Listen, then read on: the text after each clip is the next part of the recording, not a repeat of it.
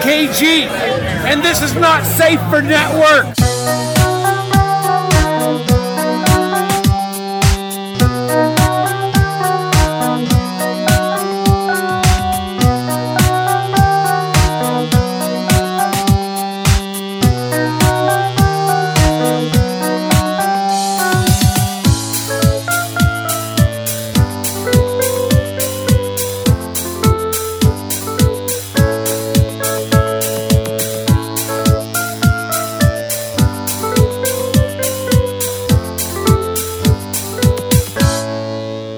Hey, welcome to Montucky Skies. I'm Biggs. And I'm Brandon. We got lots of stuff to cover, so we're just going to start.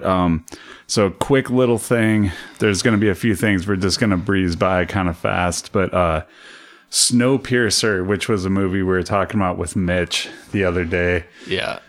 So they're making that into a show for TNT that's going to have Jennifer Connelly in it. And apparently it's going to deal with a lot of class issues and race issues and gender issues, which is like fucking exactly what that movie was all about. I don't remember if gender issues were necessarily like discussed, but it's a natural for this show. But it's really interesting. The movie kind of it's basically this train that's going around after the apocalypse, and all the rest of humanity is on this train. And the poor people are in the back of the train, and the rich people are in the front of the train.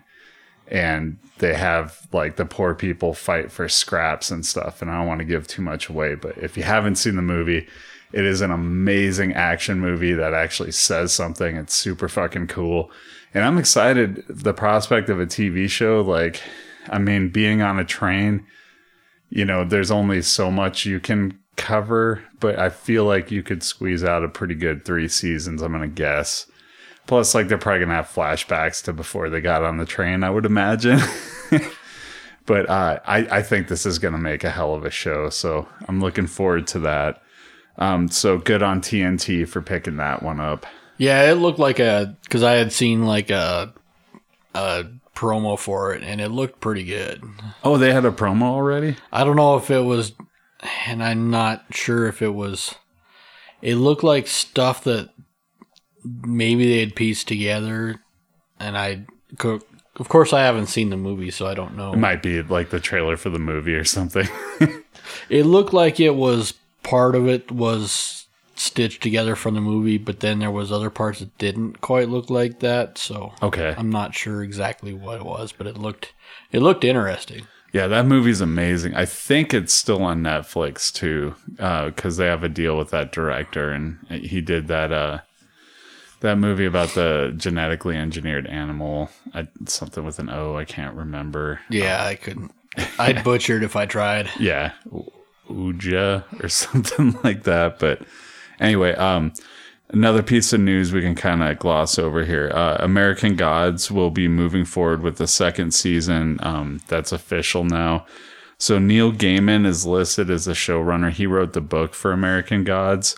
But he's not going to be a physical showrunner. Like, he's not going to be there. Apparently, they're going to have somebody else running the show. And Brian Fuller and Michael Green, who were the original showrunners and creators of the show, are still attached to it. They're just not running the shows for budgetary concerns.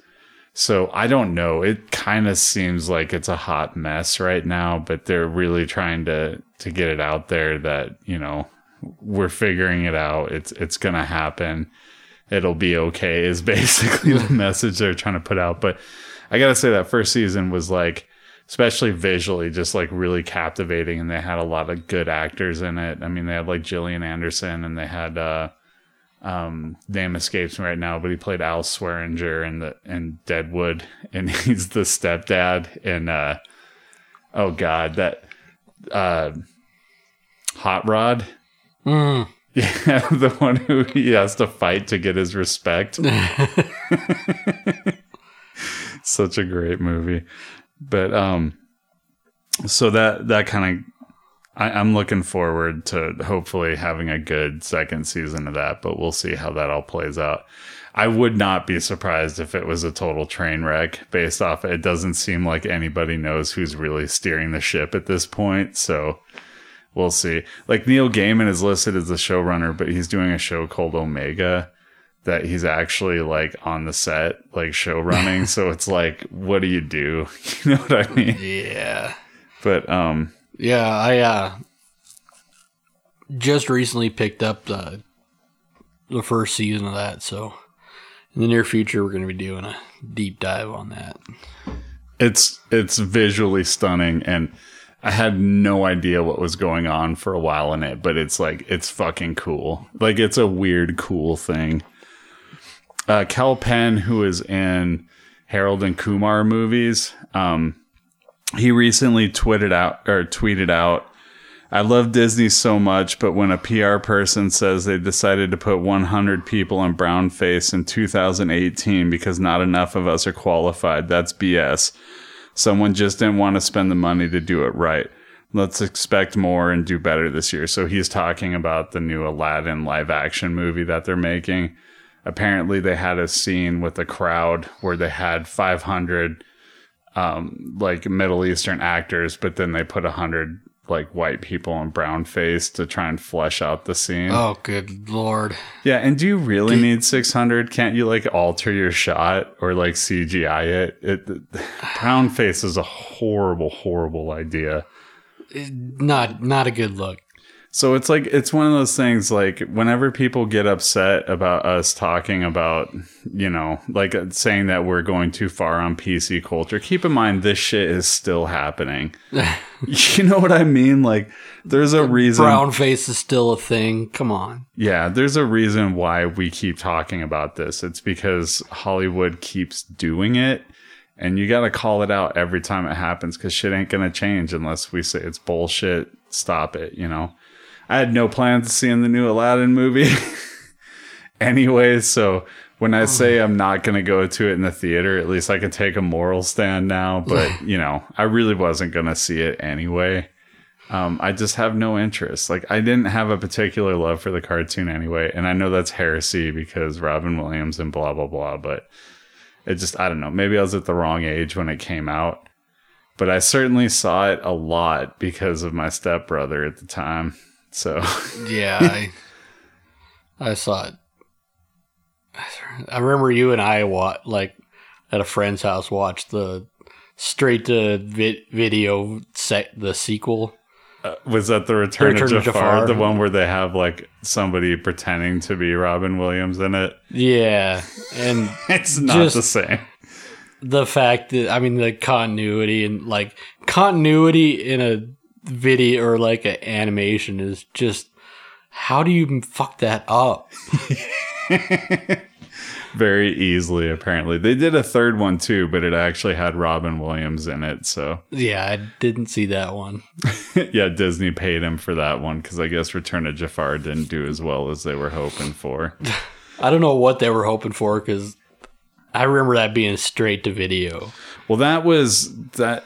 And I don't think they do it quite as much anymore, but that was very much what Disney did in the 90s and through at least up until 2010, I feel like, is like they would have a hit movie and then they would do a sequel or two straight to video. They just never even considered making a movies. And in fact, Toy Story 2, this is an interesting tidbit. Like, Toy Story was a huge success, right? And so when they made Toy Story 2, they were making it for straight to video. And then the executives looked at what Pixar handed them and they were like, this has to be a feature. Like, this is amazing. So like, basically, like, Pixar sort of like broke that mold. And I think from there, Disney started to realize like you can still do really good sequels and put them out in the theater and have them make money. So, because, you know, at that point they were doing like one big animated film a year, I feel like. Yeah. And because I remember there was a couple of them that when it came out, like Cinderella had a sequel. Oh my God, there's a third one. Oh. Like that. That's how I found out was when I became a stepdad. The kids had Cinderella 3 and they're watching it. And I was like, I mean, I didn't say it out loud, but I was like, what the fuck is this? And I was like, talking to my wife. I'm like, there's a Cinderella 2? She's like, yeah. Like, this one the Cinderella 3 came out in like the 90s. I was like, really? So that was when I started discovering their whole straight to video market that I was completely unaware of. But you had something you wanted to talk about with James Cameron? So recently, James Cameron did a interview talking about the Titanic movie. Okay. And he weighed in on the end scene with Leonardo DiCaprio on the door.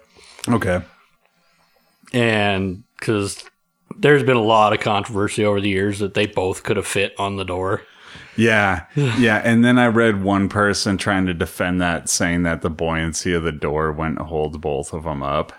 And basically, James Cameron went that way with his logic behind it. And I won't bore you with the details of it, but he basically went and said, like, not saying he just did it because it was in the script more than anything. They couldn't both be on it because I said so. Yeah, it's they like, couldn't don't you be know on I'm it the director. because I am God. And we're going to make billions of dollars, so fuck it. Yeah. So he said, well, the buoyancy couldn't kept them up, and he just kind of like skirted around it, but we both know that's bullshit. Yeah, it's bullshit. He was also, people were making note of the fact he was talking about the Avatar sequel. So there's supposed to be 4 Avatar sequels on the way. They're concurrently making part 2 and 3 right now. And so assuming those are hits, they'll make 4 and 5. But he was basically said, it was boiled down to a quote, which is, we can't afford to not have them be hits, because people kept saying, like, what if, you know, it's been a while. Are you sure these are going to be hits? You know? And he's like, we can't afford for them not to be hits. But it was very cocky the way he said it. And I think that's what's being lost in the print, because I saw the video of him saying it. And he was trying to say, like, no, these are going to be hits. And it is, in a weird way, it was a convincing argument to me, because James Cameron, I don't know that he's ever made a bomb. I mean, I could be wrong and I could be not thinking of something, but it seems like he's batting 1,000. Like, every movie he does just fucking makes bank. Like, his first movie was Piranha 2. It was a success for like a Roger Corman movie. And then he just goes off into the fucking stratosphere after that. I mean, dude did True Lies. Dude did fucking The Abyss, like Titanic, Terminator 2, none of the other sequels. So he might be right if he thinks it's going to be a hit. I mean, at some point, directors tend to lose their touch. But I got to say, like, when I think of the first one, it was so incredible to see in theaters. And I think that's what could be going for him, is that, like, if it is like a spectacle to see, people will probably turn out for it. But the market's definitely different, you know? So it's not unheard of that it could bomb, you know? But I don't know. We'll see. Oh, there was a couple of crap. Have you heard of the movie? Well, I've heard of Ghost of the Abyss. I think that was the... Oh, he made that one? Yeah. Was he director or just like a producer? And Aliens of the Deep. Oh. Yeah, I don't know about... Was that a documentary? That one was a documentary, actually. You almost can't even count that. Yeah. Oh. Those were both documentaries. Okay, so we'll give a pass on any of those. Like, documentaries, you're not expected to make a ton of money. You're just expected to make some money. You know? Although he spent a lot of money on those documentaries. I'm sure he did. Was that when he, like, had his own submarine? Yeah, it went down to the Titanic. Yeah. Yeah. Moving on to another director, Quentin Tarantino. His Charles Manson movie, apparently they've casted Leonardo DiCaprio as an aging actor for the movie. Yes. And Margot Robbie will also play Sharon Tate, and Tom Cruise is cast as well, and he's rumored to be playing a prosecutor, but we don't know for sure at this point. And apparently the movie, so this is interesting because I hadn't heard the actual synopsis that he had come up with, but it's that it's a TV actor who's had one hit series and is looking for a way to get into the film business. His sidekick, who's also a stunt double, is looking for the same thing. And it's set to the backdrop of the Manson murders. So, I mean, I don't know if Sharon Tate's like one of the characters. It's obviously gonna smash into like the Charles Manson thing, but I don't know how much. But it's Quentin Tarantino. I gotta imagine it's gonna be lively and have a lot of things going on. So yeah, they did announce a couple other actors that are on board for that. Brad Pitt and Al Pacino are both on that. So actually, I can talk about that. So Brad Pitt was up against Tom Cruise, and Tom Cruise won out that role. So it's not going to be Brad Pitt. That was what I read anyway. Is that Tom Cruise got the role over Brad Pitt, and there's a role written for Al Pacino, but there's no word as to whether Al Pacino will be in it or not. So I would imagine if you're Al Pacino, you're going to jump on that shit, right? Yeah, what is he doing nowadays? I'm sure he's doing something, but some godforsaken Adam Sandler thing. Actually, interestingly enough, he's doing a movie with Martin Scorsese and with Robert De Niro, and I don't remember who the third guy is, but it's like Netflix is bankrolling it. It's going to go straight to Netflix, and they're de-aging everybody. So, like, they're going to have Robert De Niro and they're going to have Al Pacino, but they're going to have them play younger versions of themselves. Weird.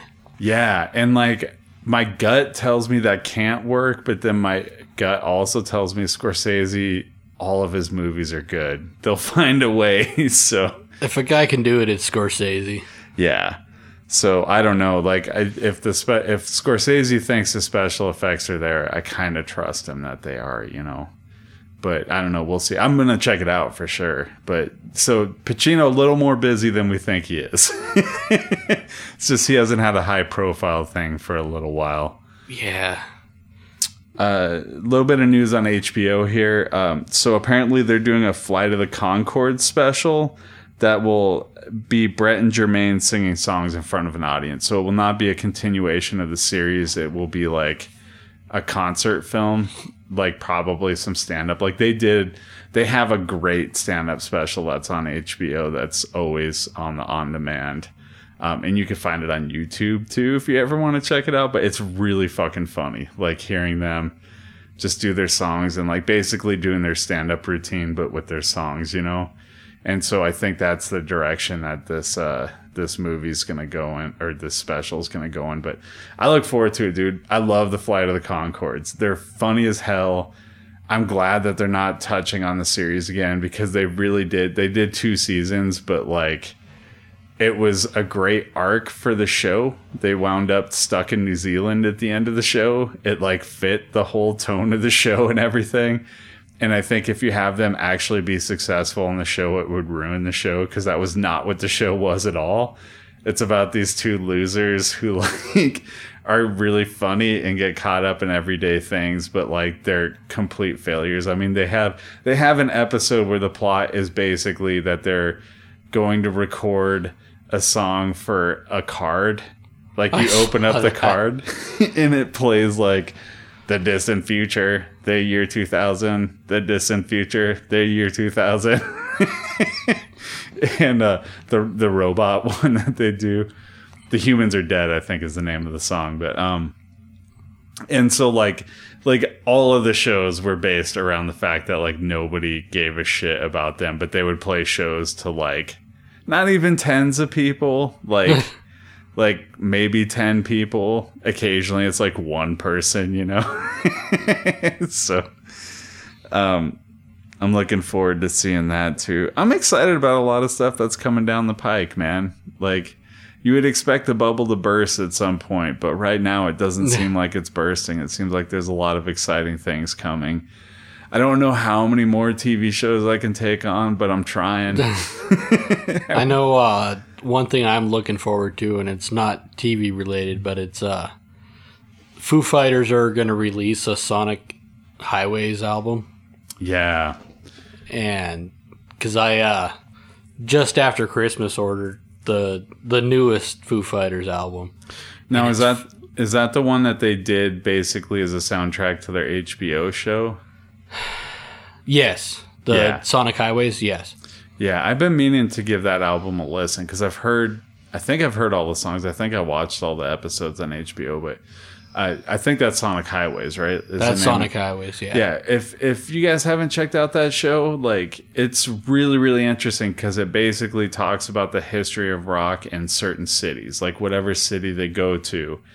And so the idea behind the show is Dave Grohl goes to the city with his band, and then they talk to all the people who are like instrumental in like creating a scene in the city over the decades or whatever, and like talking about the history of the city and then what the scene was, what it turned into, what it is currently.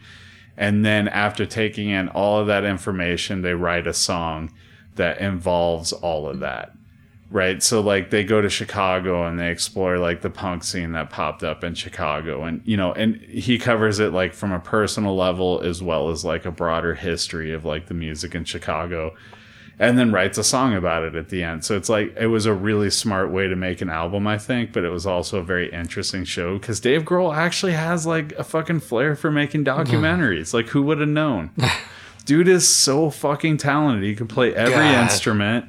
Like, writes awesome lyrics. Like, he's funny as hell and charming and can do documentaries. Like, way to go, Dave Grohl, man. Yeah, because I've been listening to his last album, Concrete and Gold, like, so much in the last, because I got it about a week ago, and I've listened to it so much. And there's one song on there, Run. It's probably my favorite song of the last probably 10 years. That's high praise, man. And they really are the last vestige of rock and roll at this point, I feel like. And that's not, look, we're older guys, so I'm not going to like play it up, you know, like we are older guys, so I get it. And this is not a ripping on like the new music that's coming out or anything by any means. But like they're the last vestige of like what you could consider like, I guess, classic rock and roll. They were like alternative when we were younger, but like really they're like classic rock at this point. Yeah. That sounds weird to say, but it's just how music has moved. So they're really the last band that's like still putting out music that has any kind of influence that, you know, that is doing that kind of thing. So yeah. They're like the last gasp of it, but not in a tired way. Like they're still doing it. So I appreciate that like he takes that torch and he does it, but he's still doing new things. And that's why they're able to still exist in this environment and do the kind of music that they do, is because they're fucking creative with how they do shit, you know? That Sonic Highways documentaries, that's a great fucking idea. Like, that's a really great idea. Yeah. Because even if you don't like the Foo Fighters, you can sit there and watch it and, like, learn about the history of all these cities, you know? Like, that's really fucking interesting. Especially if you enjoy music. Like, I love music, man. I just dove into, like, a 4-hour Tom Petty documentary that's on Netflix, which, like, highly recommend. Like, Peter Bogdanovich directed it, who did, like, Mask and Paper Moon and The French Connection. Like, he directed it. It's fucking amazing, dude. Like, I got an hour and a half through, and it was like in the evening, and I was like, I gotta turn this off because there's 2.5 more hours, and like I'm gonna watch the whole 2.5 hours. So it's cut into like chapters. Like every 15 to 20 minutes there's a chapter break where they like do a little title screen, and it's, you know, like, so it has points where you can stop it, because I think Peter Bogdanovich was like, he realized like most people aren't going to sit down and watch like a 4-hour movie. Yeah. but like totally worth it. Like, I got all the way through where they recorded Damn the Torpedo. So it starts when he's with Mudcrutch. Like, it actually starts when he's a kid, talks about his influences, and then goes into Mudcrutch, like when they started and got a record deal, and then the record deal didn't work out because they just wanted Tom Petty essentially and Mike Campbell. And then turns into the Heartbreakers, which I found out the exact story on that. So he had Mike Campbell, but the record producer was like, you have some weak links in this band. I'm not interested in all of them. Like, but if you two want to stay on, you know. So they wound up leaving Los Angeles, and then he saw a band show up to play, but they didn't have a record deal with them yet. And Tom Petty was just like, thought they were incredible. So he's like, well, I got a record deal. Why don't you guys throw in with us? And then we'll like do the record together. And so they were like, yeah, because it was like a guaranteed record deal, right? And so the producer heard them and liked them. And then they came up with the name The Heartbreakers, which was like an ironic name because none of them look like heartbreakers. They're like, none of them are attractive people by any stretch. And it's interesting hearing him with the logo. He's like, yeah, I'm going to have a broken heart and have this like, he's like, I'm going to put a Gibson guitar that goes through it. And then like his manager was like, why don't you do a flying V? And then it looks like an arrow going through. And he's like, oh yeah. And that's how the logo was born. Like all these interesting things. But the really interesting thing to me was when they were recording Damn the Torpedoes, like Tom Petty just, the original record deal he had, they got bought out by another company. Like I think it was Capitol Records. And so they told him, like, they took away his publishing. They're just like, yeah, it's like this clause in your contract. We have that now. And so Tom Petty found some weird little loophole where he like, because they took all the money and put it, like this is a standard record deal, is you, like they take, typically you pay the artist 8 to 10% for whatever profits.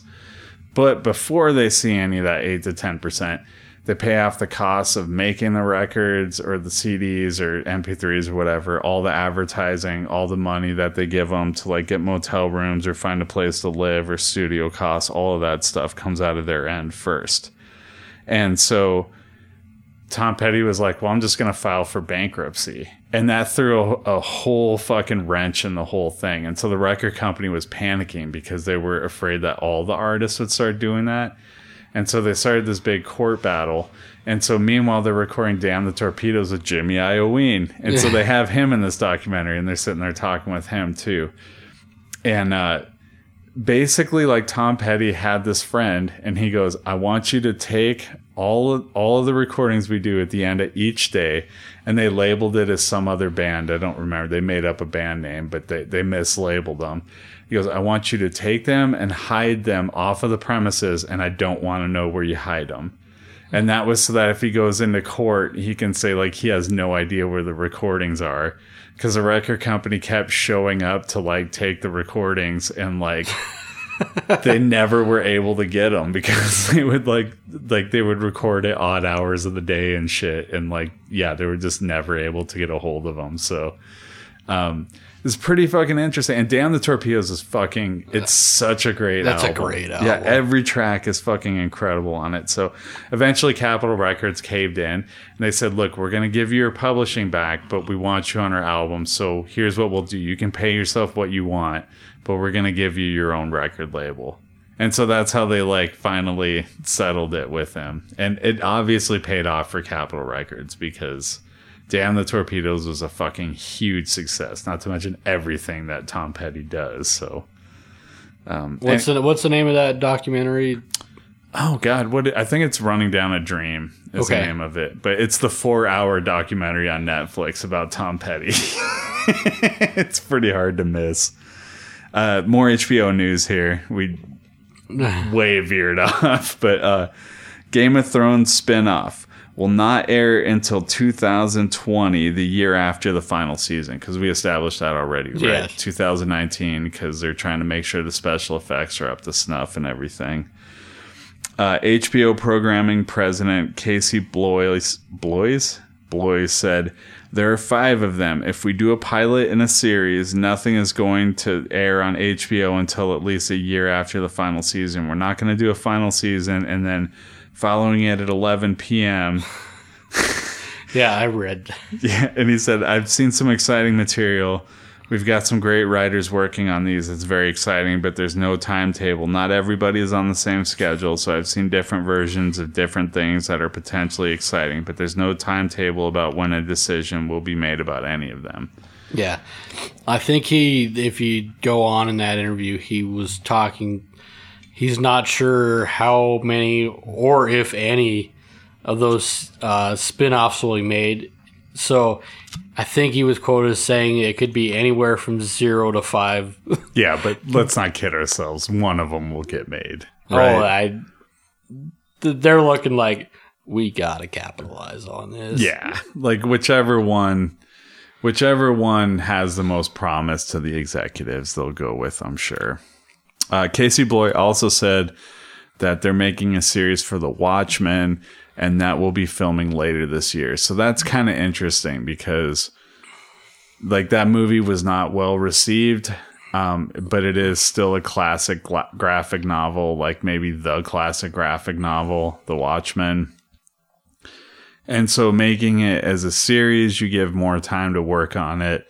Maybe it works. My personal opinion is don't do it.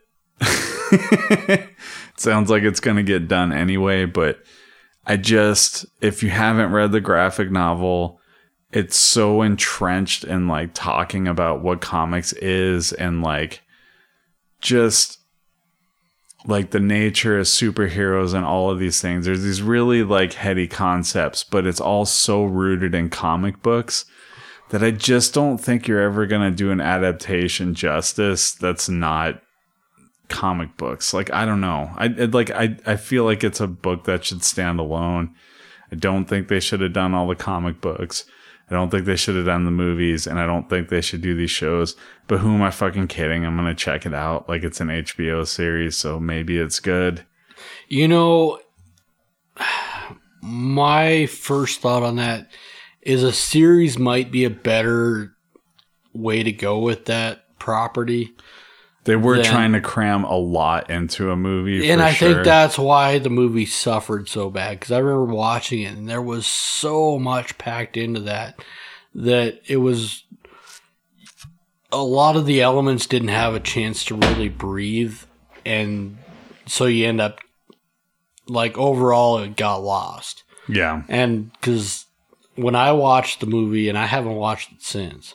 Mm-hmm. I watched it one time. Yeah, I bought it and I watched it that one time and I was like, Jesus, that's a lot crammed into this. Yeah, and there's so much in there but nothing. So there's so much in there you don't really get invested in any of it. Yeah. So it never really just resonated. So I think, giving a series on that might be a better way to do that. I agree. The likelihood of it working is higher. I don't know. This is an argument I have with my dad, which is funny because he's never read the book. And I haven't read it either. Right. Like, and so that's why I'm really hesitant on like really pushing the envelope on that. But I'm not trying to be snobby like you haven't read the book or anything. But I think if you've read the book, you'll kind of get what I'm getting at, which is it's so much about comic books. I think when you pull it out of comic books, it's a bit problematic. Because even like the panels, people talk about the panels of this book all the time. It's like 9 panels every single page. And it's done that way for a reason. Like it's done that way artistically to be like, you have all of these, they're the same page. It's the same like space for each panel, for each like section of action. And it never breaks out of that ever. You never get a full page splash. You never get like, something where it does a longer panel on one side or like a big rectangular panel. Big half page panel or yeah, because it's like it's trying to like give this really oppressive form to it. So that when you read it, it really does have an effect on the psychology of it. And it's a weird thing to say, but I think if you read it, you'll kind of understand what I'm getting at. And it's fucking dense. Like, I have never in my life read a graphic novel that took me so fucking long to read. Like, it reads like a goddamn novel. And what I mean is like War and Peace or something. Like, it takes a long fucking time. And even when it takes a long time, it takes even longer to let everything sink in that's being said. It's just a fucking dense thing on like comics. So I wouldn't do it, but I'll check it out and give it a chance, you know, which is not something that I would have done for the comic books, the after Watchmen or whatever it was that they did, or before Watchmen, and I don't remember. But anyway, yeah, enough with the HBO stuff. So you wanted to talk about Gambit a little bit? So the Gambit movie just lost its director. Yeah. It lost its director. I heard Channing Tatum's still really hopeful that it'll get made, but that's all up in the air because Disney may or may not have Fox. We keep saying that Disney bought out Fox, but truthfully, it's not official until the federal government says it's okay. So yeah, and there's minimum 6 months before it'll actually happen. So, I mean, they're trudging on without the Federal Disney. Trade Commission could step in and break it up, but I doubt it. Yeah, I really doubt it. It just doesn't seem like something they're going to do in a Republican administration. I feel like all the power goes to the corporation. So this is, as much as I like Disney buying out Fox, for the most part, I don't like everything about it, but... And it's kind of weird what happened because the latest director on this project, the Gambit movie, is Gore Verbinski, who did the Pirates of the Caribbean franchise. Yeah. So, I mean, he's definitely entrenched in Disney. Yeah. So, I'm not sure what happened. He might just have an axe to grind with Disney. You know? Like, who knows? It could be so many things. It could have been a fight with Channing Tatum, for all we know. You know? And the article I read said that, you know, it was an amicable split with this. So it doesn't sound like it was like a extra grind. I mean, it could be. This thing has been in development hell for at least 5 years, too. Because I remember talking about this fairly early in this podcast. Yeah, this is not the first time we've talked about this. And basically the only thing that has stayed constant is Channing Tatum. Yeah. No, because like it is, like if you look at screenshots of panels of the Gambit, and you look at Channing Tatum, like, yeah, that's Gambit. Like, so I mean, like, and I think Channing Tatum has the acting props to do it, and I just think that there's been so much hell as far as like getting her. And I really thought when they brought Gore Verbinski on to do it, because he has done some big budget stuff. I mean, being under Jerry Bruckheimer doing the Pirates of the Caribbean stuff, like, yeah, I mean, he can handle that. Anytime you're under Jerry Bruckheimer, it's going to be huge too. I mean, that was what was the Trey Parker and Matt Stone movie with the puppets? Team America World Police. Yeah. The whole concept of that movie was, let's make a Jerry Bruckheimer movie, but make it as low tech as possible. So what's the lowest tech thing we could do? Puppets. Marionettes. Yeah. So that was the whole idea behind that movie, was we're just going to make a Jerry Bruckheimer movie with puppets. Which is why they have, like, this is why they're annoying Americans, like why they destroy everything around them, but they like take it up a notch, you know, like they're destroying the Sphinx, they're destroying the Eiffel Tower, like all this shit, while they're like protecting France for freedom or Egypt or whatever, you know, while just destroying everything around them. That's why they use all the action tropes where like every single person in there is a trope, basically. You know, like you have the wide-eyed hero who becomes reluctant you have like the guy who's just like, fuck you, I don't like you, you're bad for the team, who like eventually like accepts him, right? Like all of that stuff is just like tropes in Bruckheimer films. So anyway, yeah, so we'll see if a Gambit movie gets made. I would not put any money on it whatsoever, just because this Disney Fox thing is such a monkey wrench. Like, who fucking knows what direction they're gonna go? And Kevin Feige seems to have a pretty good idea of what to do with comic book characters. So he may not think that whatever they're doing with Gambit's a good idea. He might think Gambit works better as an X-Men, or just not being made in a movie at all, you know? So God, I kind of want a Gambit movie. I don't like. I never really read him in the comics. I don't like. There's. I have no connection to Gambit, so it's not so much that, because I did watch a lot of the X-Men show back in like the old Fox cartoon, the mid '90s, early '90s. Yeah, where it was like X-Men and then Spider-Man right after that. Yeah, Spider-Man, radioactive Spider-Man. Because I did watch a lot of that, and on that show, I think Gambit was pretty up there as one of my favorite characters. Okay. Flinging cards everywhere.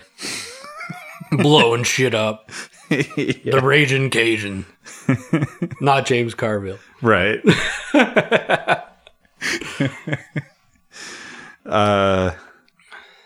Let's see. Okay, so John Francis Daly and Jonathan Goldstein, who wrote and directed Vacation, Horrible Bosses, and Spider-Man together, also directed... They directed Vacation and Horrible Bosses as well as wrote them, and wrote Spider-Man Homecoming, and were candidates for directing it, but then wound up just writing it. They're in talks to direct Flashpoint right now for the DCEU. The word is coming out. Ben Affleck was apparently the first choice of the studio, but he turned it down. So I think Ben Affleck, I think it's safe to say at this point, he's trying to extract himself from the DCEU.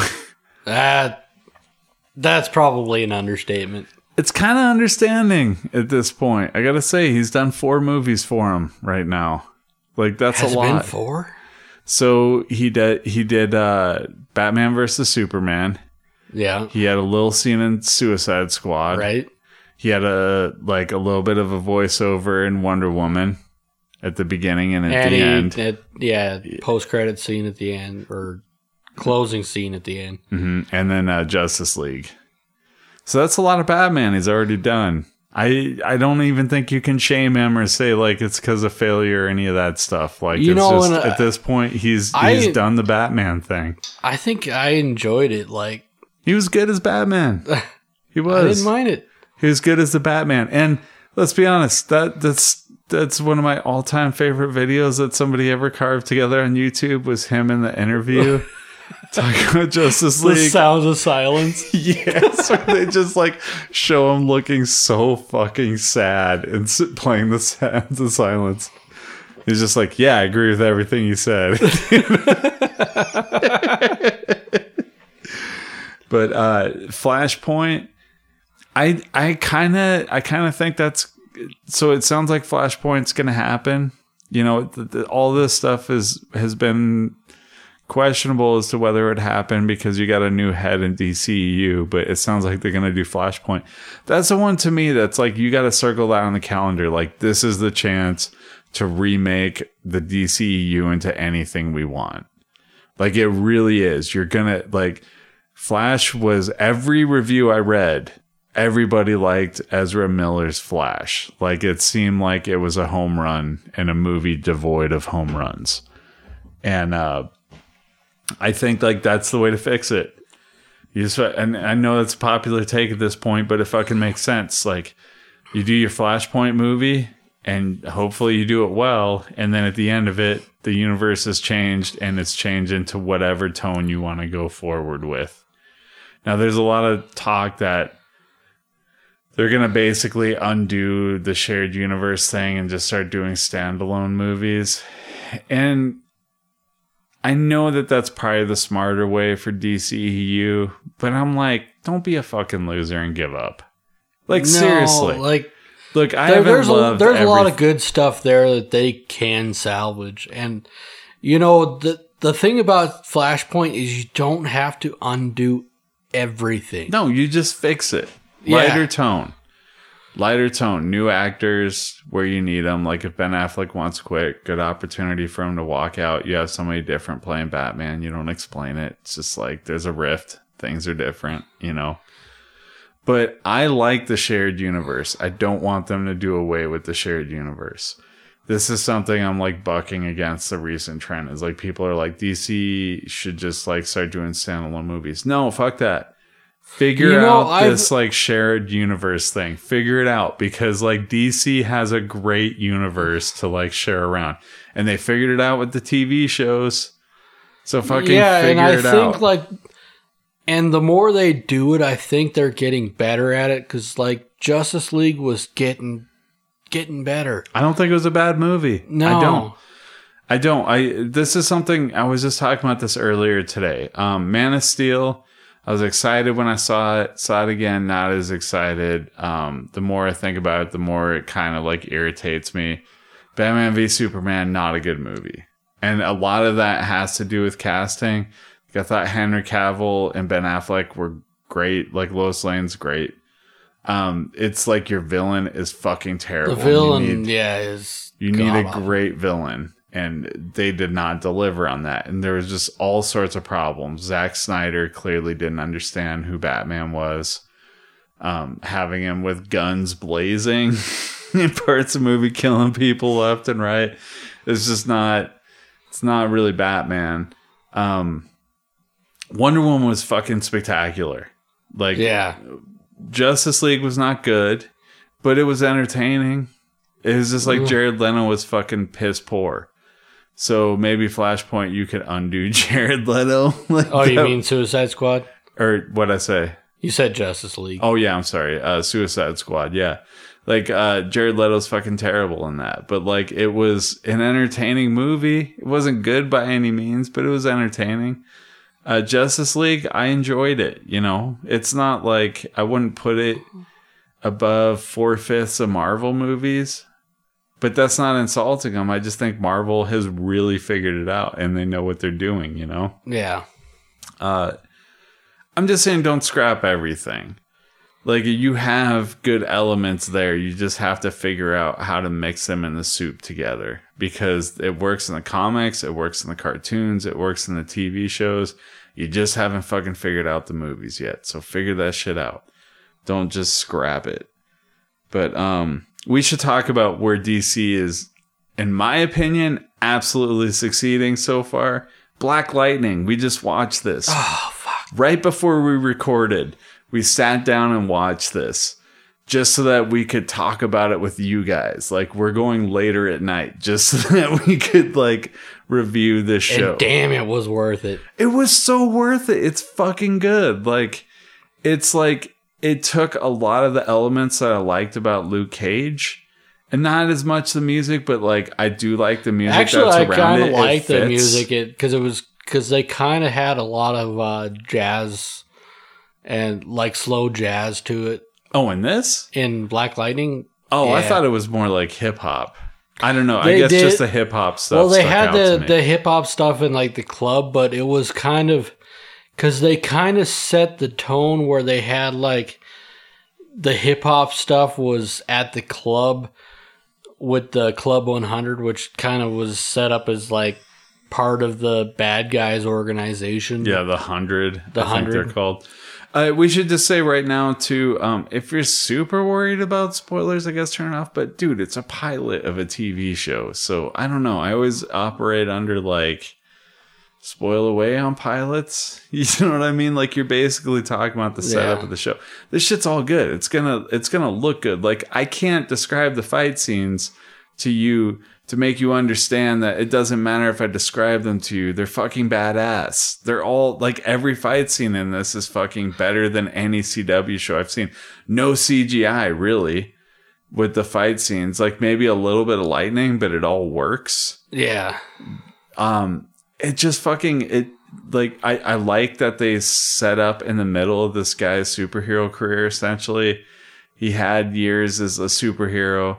He hang up the cape and cowl for like, well, he doesn't really have a cape or a cowl, but you know what I mean. For like 9 years, and hung up the suit for 9 years. Yeah, and he gets sucked right back into it, and they just launch back into it immediately. They let you know in the first scene of the show that like this dude is fucking Black Lightning. They let you know the world, like the fucking, it's not that different from the world we live in a way. Like the cops are fucking with every black person that they come across, just like racially profiling everybody. You have gang violence going around that's like taking over the community. And he's running a school that's basically trying to set itself apart from it.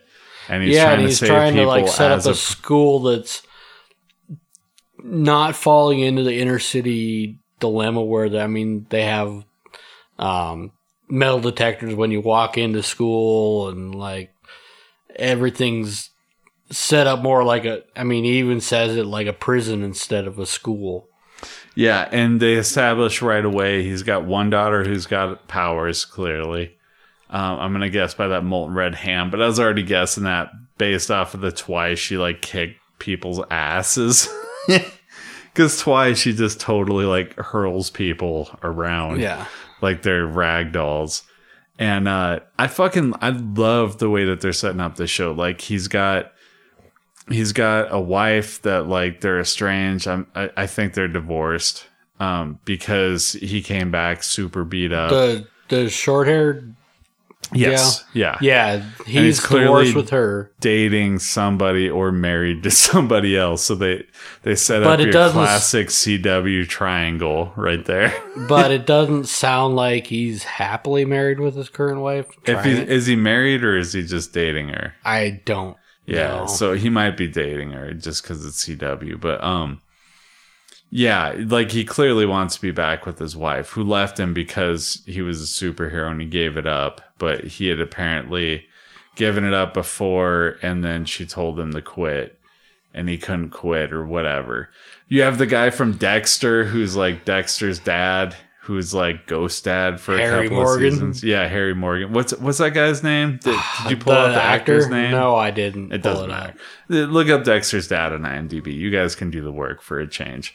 But he's fucking basically the one pushing Black Lightning to be more, and pretty much the only like mainstay white character, I think. Like it's pretty much a black show, which I like. I like that it's a fucking black show. I just love the world. I love everything about this. The suit on commercials, the way it glowed, I thought looked kind of corny on commercials. When I actually watch it in the show, I'm like, no, this fucking works. No, they used it well. Yeah, that's the thing. They overpronounced it a little bit in the trailers, but like it fucking works. His powers look fucking cool. The actor that they got fucking looks like a superhero, man. You know, like he is so fucking big in the pilot and was really, really good. You know, he did did a really good job of not only like being able to like kick ass in a suit, but portray a really strong principle, like just a normal, like a really strong, good character. Yeah, the comparison I was about to make for it is Harrison Ford is Indiana Jones in a way, because he's able to pull off both sides. Like that's the tricky thing about if they ever recast Indiana Jones, is you have to find somebody who you can believe is a professor, but then who can also be like an action star. And this dude pulls them both off, and he's big and he's cut, but he handles himself so well. Just fucking elegant the way that he like has, mundane conversations with people. Like they fucking this show, based off of the pilot, I think this show is a home run. I think he did a really good job because they had two scenes. One where like he's talking to like a guy who is basically pimping out his kids as drug dealers, and he's talking to him elegantly and strongful. It's strongful. We've had some beers. Yeah. But, just forceful and as a principal. And he basically could do the same in a superhero suit. So I thought he did a really good job of, acting in and out of the super suit. Yeah, I haven't felt this good about a superhero pilot since The Flash. Like, I remember seeing The Flash being like, this is going to be a fucking great show. And like Gotham, I remember really liking that pilot too. But like The Flash, I just like knew immediately this is going to be a great show. And like based off of this, I really think they sowed all the seeds that they need to sow. They don't do it in a shitty way where you're watching it and you're like, fucking come on to certain characters. You know what I mean? Like every character falls away that they're presented as they should. And they don't have stupid conflicts that don't need to be there, right? Like with his ex-wife, like when he goes to like put on the Black Lightning costume, she ain't stopping him at that point. Like that makes fucking sense. It's their kids. Yeah. Like, yeah. I mean, it they made didn't sense. create conflict that didn't need to be there. So I'm really hopeful for this show. I think this show is going to be fucking badass. I think it definitely has the potential to be the best CW show, but we'll see. They did a really good job. I mean, that character you kind of glanced over when he was talking with her, because she was really upset because she was the one that was basically pushing him out of being Black Lightning. Yeah. And there might be, I'm sure there was other factors going on, but like, they showed a quick cut where, he was flashing back to his daughter, like walking in while like he just got his ass handed bleeding in a bathtub. Yeah, so. I mean, she understands what he was going through to protect him, but she also understood that as Black Lightning, he can kick ass and get her girls home. Yeah. Moving on. But by the way, about fucking time for Black Lightning. I've been waiting for this show for a while. It fucking delivered. It's nice to have like another strong black superhero show. Like Luke Cage was the other one. Now we move on to Black Widow. Looks like she's getting a standalone movie for real this time. They've like talked about it a little bit, but like, and you can go back to 2011 when we started this podcast. Good Lord. And I did a while ago. Like, I occasionally go back to podcasts. It's just like a thing that I do to see like what I've improved on, like what things did I hit on then, like should I revisit certain things. Like I do this at random intervals. I just go to like old shows and go back and listen just to try and be a better podcaster, But we were talking about this shit in 2011. Like, make us a fucking Black Widow movie, please. Back before the original Avengers. Yeah. About fucking time that they're making a Black Widow movie. Probably. It's not for sure yet, Maybe. but it sounds. Here's why it sounds like it. It's being written by Jack Schaefer, or Jacques Schaefer. It's a woman who she did a movie that I've not seen, but it's basically about a baby shower, and the backdrop is an alien invasion happening. And apparently, it's really funny and really good, but. Based off the strength of that, like Kevin Feige is having her write a script for Black Widow, but they're like having a script written, which has never happened before. And every time they talked about a Black Widow movie before, they're basically like, we're not ruling it out. We'll see. Maybe. Like kind of those. Now they're saying like, we're having somebody write it. When Kevin Feige says we're having somebody write it, something happens out of it. And the only time I can think of where a movie wasn't made out of that was The Inhumans, and they made a show out of it. And obviously, didn't work out so well because it's not getting renewed, and it was fucking horrible.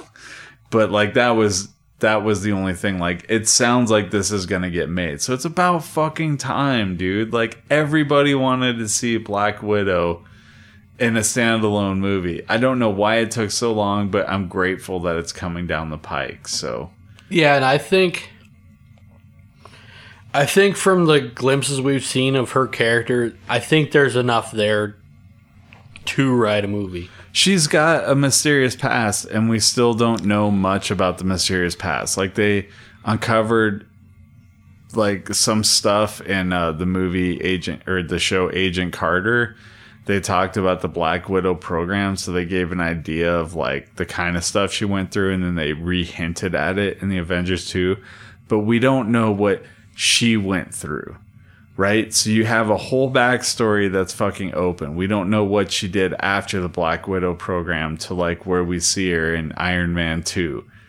And even if you don't cover any of that at all, it doesn't fucking matter because she's a fucking awesome superhero. You know, and like people want to watch it. Like she's fucking great.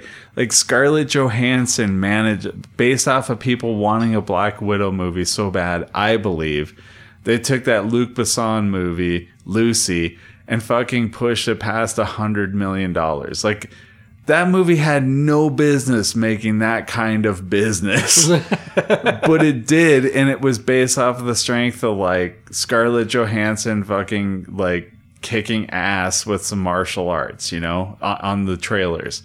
So we've been asking for this for a long time.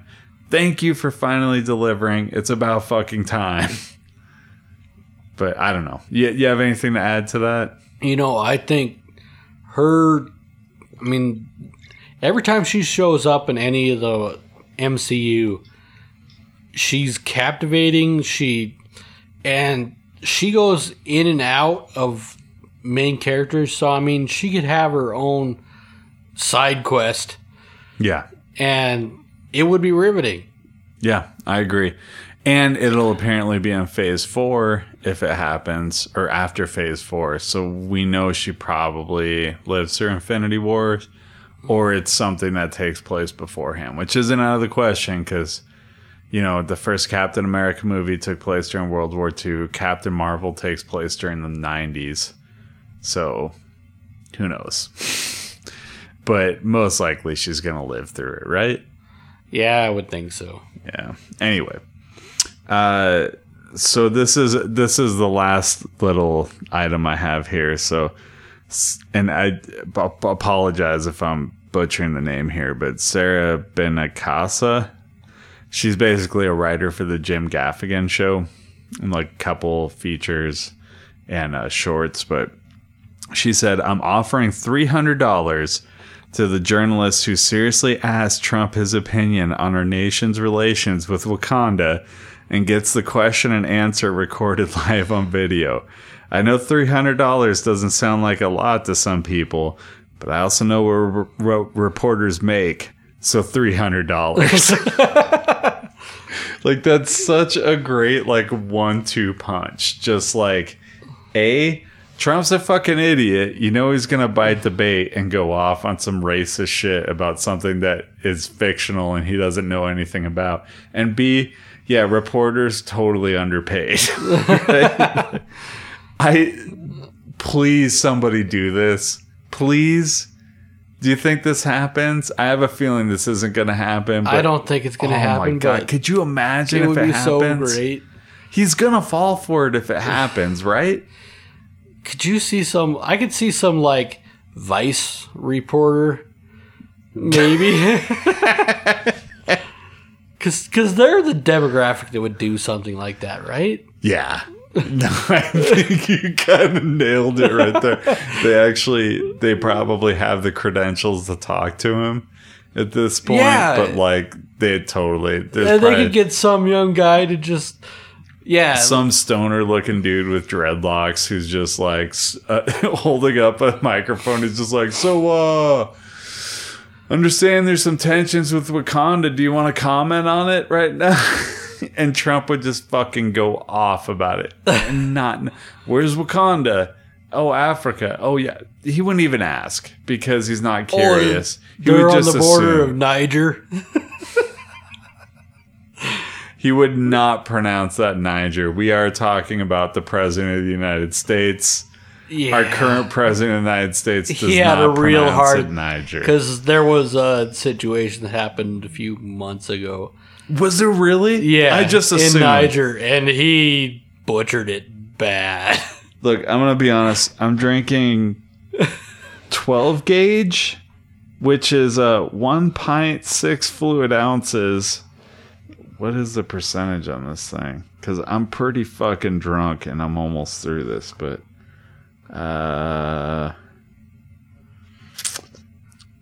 Oh, 10% alcohol content. So, Oof. yeah. So when I was saying that I assumed he didn't pronounce Niger right, you know, that might be the beer talking, but it's also because our president's a fucking racist moron. I'm sorry. He is. I just gotta, in wine there's truth. And also 12 gauge beer, there is truth. I guess this is technically barley wine at this point, right? Getting close. Dude, can I just like pull back the curtain really quick? This shit had this like waxed thing over it, and it took me and Brandon. Almost like, I mean, even more like, kind of like the Maker's Mark seal. Yeah, if you've seen a Maker's Mark, it's like the melted wax over the top of it. But the Maker's Mark is done so that if you cut it around like the opening, you can just pull it off really easy. Yeah. This shit was not easy. Me and Brandon both had different knives to it, and like it took both of us about 2 to 3 minutes to like get it to where I could open it. And then I had to peel more shit off so that I wasn't like having wax in my mouth when I drank it. But fucking delightful. It's a Mexican chocolate imperial stout brewed with cocoa nibs, chili, and cinnamon. I don't know. I didn't get any of that when I tasted that. Yeah, try it again. You want to try some more here? Try like a live tasting. I know sometimes if you think of the taste when you go to taste it, you can notice it, and that might just be like, I don't know. That might be in your head, but I don't really notice the cinnamon, but I notice the rest of it. What's the verdict? So, and I did get I did get the chocolate when because it does kind of have that horchata taste to it. And I did get that on my second pull of that. Okay. And I'm getting a little spice on my tongue, so that's probably the cinnamon. The chili, maybe? Chili or cinnamon? Cinnamon? More so the cinnamon, because it's kind of like, cinnamon has kind of like a numbing agent to it. You could tell we're drunk because we're an hour and 5 minutes in and we're talking more intently about the beer than our president of the United States. I care more about beer than I do the president of the United States. I care nothing about our president. Except for the fact that he's fucking us over. This show has gone off the rails. Let's talk about Hawaii. I did want to talk about Hawaii. Let's talk about it. So, God, I feel so fucking bad for those people. So, those that don't know, I mean, you should check your news feed once in a while, because I didn't know until somebody told me like 2 days ago. Oh, because, well, 8 o'clock. Because I had seen no news for like 3 days. So 8 o'clock-ish, like 8:07 or something a.m. Saturday morning, there was an emergency alert that went out to everybody in Hawaii's cell phone that there is an incoming missile or ballistic missile inbound. Seek shelter. This is not a drill. And people fucking freaked. Gee, really? That a nuclear missile was coming to their island? People freaked out? I would fucking freak out. Yeah, like, I know. I can't even really put myself in a place like if I saw that on my phone as an official government alert. I know exactly what I would do. Like being in Montana and stuff, if I saw that missiles were coming, are you ready? I'd just try and like make peace with all my family and like have a good time, and I wouldn't go to run anywhere or like hide under anything, because I just figure if a missile's coming, you're fucked. Like, you know what I mean? Like, you can hide in your shelter, whatever, but I feel like all of that stuff's bullshit. I always thought bomb shelters were kind of bullshit. I don't see it really like protecting you from radiation and stuff. I just feel like if that shit's happening, you're fucked. So it's like, try and like make peace before you die. That's what I would be doing. However, not everybody is me. I heard there's people like hiding in sewers and like all kinds of shit. Yeah, I haven't heard any of that, but I know people are just like freaked out trying to like Google where the local freaking local fallout shelter would be. I guess that makes sense if you believe in them. I don't. Well, I mean, just trying to like, what the fuck do you do? Yeah, and I mean, don't know. people were, and I read one person's. I don't mean to be flippant about it. By the way, like I think that's fucking frightening and like awful, and it's awful that shit happened. So I don't mean to make it like I'm making fun of it. I just genuinely don't believe that like any fallout shelter that anybody has actually works. Like, I think people think that they work and it makes them feel more confident, but I think it's one of those things that's like been built up so that people feel okay about it, even though like it doesn't fucking help. That's my opinion. I don't know. So in Helena, I know of 3 civil defense shelters. Okay. We do have a military base around here, so. Well, outside of the military base. Okay. One is there's a building just north of the cathedral. It's the St. Helena Cathedral. Like, it's got other offices for different stuff, and there's like a tiny little basketball gym down in the basement. Oh, that's the one I want to go to. It's got basketball. That one, and the only reason I know that one is a civil defense shelter is because I saw the sign, and back when I was a young teenager in Boy Scouts, our Boy Scouts met down there, so I know that that is a civil defense shelter. The CTI training building downtown, kind of by the Pain and Pot, has a seat, is listed as a civil defense shelter. Okay. And then the third one I found out today because I just Googled it off chance, is there's a building just south of, right next to, between Jester's and the B&B Market. Oh, yeah? The livery. Yeah, the livery, the old stables. Yeah. That's listed as a civil defense shelter. Well, that's where I'm fucking going because I know right where it's at. I wouldn't. Like, I've never been in that building, but I've seen pictures of inside. I'm like, yeah, I've never been inside. That's like in a nuclear blast, that shit's falling down. Let's ask Google. What? I did ask Google, and let's get it on the microphone. So this is the last thing we'll do, and then we'll cut out. But like, let's find fallout shelters in Helena, Montana, because I think this is relevant. Everybody, do your own city right now, okay? Fallout shelters, Helena, Montana.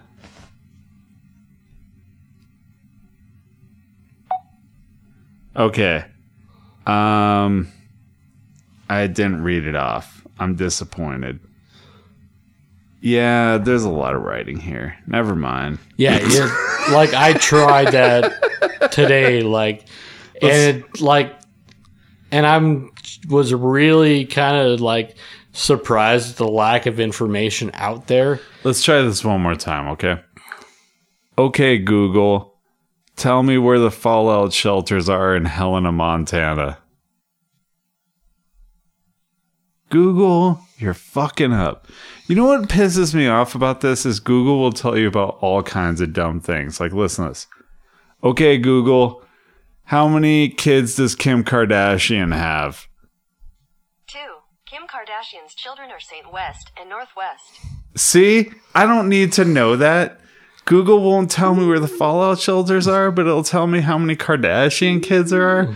Fuck that shit. Fuck you, Google. Is this a good place to cut off? That sounds as good as any. Take it easy.